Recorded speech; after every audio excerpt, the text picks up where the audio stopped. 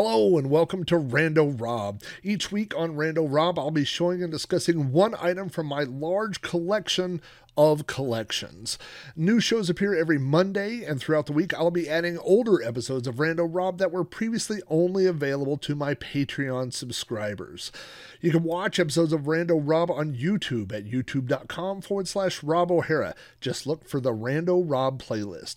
Audio versions of the show are available on my website at podcast.robohara.com or through iTunes. Just search for Rando Rob.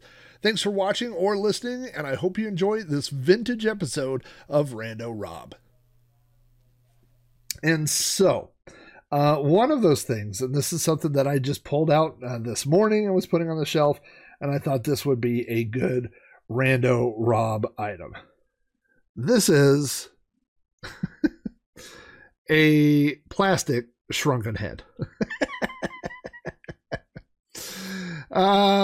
So it is, it looks like maybe for being stored in heat or something, it has somewhat become a little bit misshapen, but for the most part, it looks like it did when I first got it. There's a sculpture of his face. He's got this one eyeball bugging out. You can see around, all the way around. He's got these great ears, the back of his head, and this and that. He used to have, I believe, a little string that he hung from, but I don't see the string anymore. And then he is hollow, and inside there's like hay or something, like grass or hay that it was stuffed with.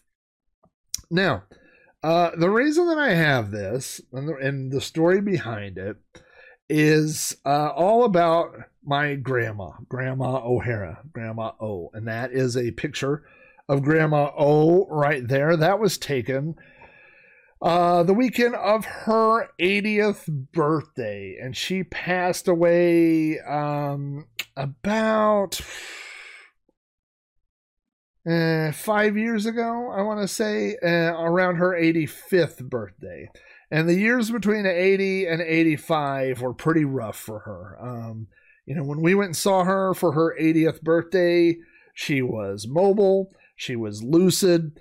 She had a great party. People came. She knew so many people in Chicago. She worked and then later volunteered at a local hospital. She volunteered for the place where they did rehab for elderly patients and things like that, and she would go in and help out and stuff like that. But she also had a job up until around the time she turned to 80. And that place was at a store called Chuck's House of Magic. Now, Chuck's House of Magic used to be, the location used to be a bank, and the bank was built right across the street from her house. She lived on a busy thoroughfare and like 4-lane road and with a 50-mile-an-hour speed limit. Her house, like her front porch, when you went down the steps, there was a sidewalk, and that's what was in front of her house, was this busy road.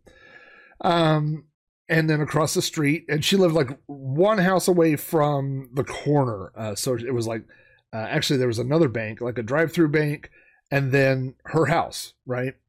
And so across the street from her house, they built, there was this bank that was there. And then the bank, that other bank closed down, and it got turned into a place called Chuck's House of Magic, which was run by, I know you're not going to believe this, but a guy named Chuck. And so Chuck was, I think, part-time, a magician, but he also it was one of these stores. It's kind of like Party City or Party Galaxy. And I remember it being like 2 rooms when we went up to visit. The first room was novelty stuff and gift cards, and you could buy bouquets or flowers to be delivered. You could buy bouquets, like candy bouquets, and bouquets of balloons and things like that. So their delivery stuff, all that was one half of their business.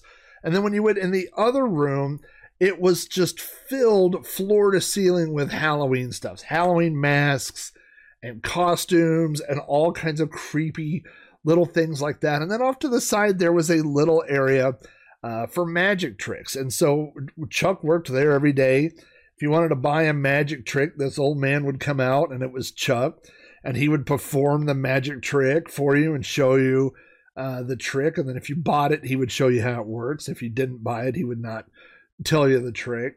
It's very old school. We used to have a magic store here in Oklahoma City that was similar to that.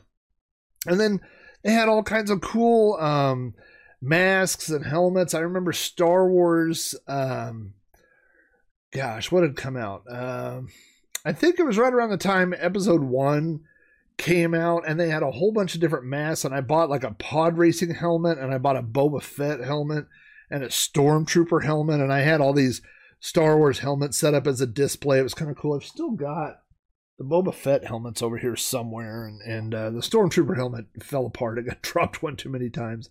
But my grandma was looking, she was retired, and she was looking for a part-time job. And so she got a job at Chuck's House of Magic.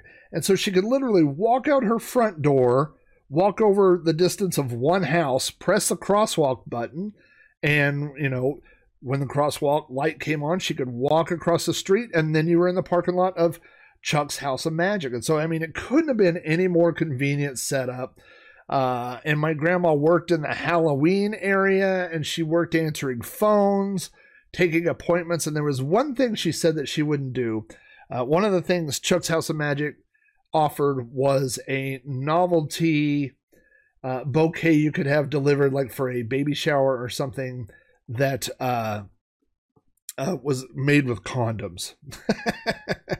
And she said she wouldn't do that. That was outside of her comfort zone.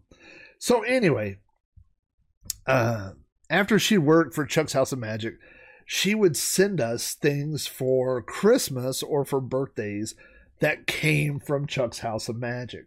And I hadn't been to the store yet, but the first year that she worked there, she sent my sister and I Christmas presents. And when I opened the box, and it says, from Grandma O, and has all these candy canes and little angels and stuff on it. And I open this box up, and I pull out a shrunken head that my grandma mailed me from Chuck's House of Magic. And so I've hung on to this, and I keep it, and I love it forever, right? Because number one, it's a shrunken head, and I'm pretty sure if you throw a shrunken head in the trash, curses await you. So I don't know the correct spells or whatever one might need to safely dispose of a shrunken head, right? But more than that, it just is like, it really shows how cool my grandma was, because I don't think a normal grandma, like most grandmas might get you, like my other grandma on the other side. And she was super, super nice and loved me as much as you could love a grandkid. But she got me things like mittens and scarves and things like that, But my grandma, knew me, right? And so, I'm sure she was in the store and was like, what is something my grandson would really like? How about a shrunken head? And I could just imagine her taking this head, wrapping it up, and putting it in a little package and mailing it off. And she was right. I do love the shrunken head, and I love that my grandma saw this. I want you to again take one last look here. She saw this and thought of her grandson and mailed it to me. So I've kept it all these years. I say all these years. This is probably 15 years old now at this point, and I've kept it all this time. I've always had it out on display, and then it's spent the last 3 years in a storage tub. And when I, from my move, because we moved to this house 3 years ago, when I opened the tub and saw this, I was like, yep.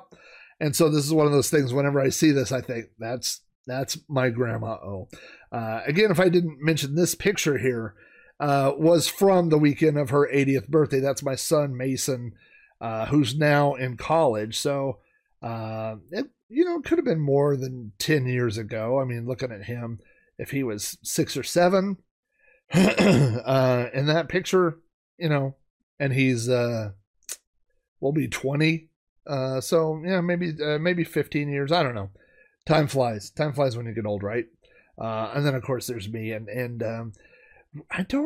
I'm looking at that picture. It might have been at a breakfast place. I think it was at a breakfast place. In fact, there was a place just down the street outside her neighborhood called Blueberry Hill, and we would go there for breakfast stuff. And so I did go see my grandma a couple of times when she was declining and stuff, and she started having mobility issues, and she was having trouble walking, and then fell down a flight of stairs and broke her leg. That was no good. And then at the same time, she started developing dementia and other things. And so it was kind of rough there at the end. She lived 12-hour drive away, so I didn't see it every day.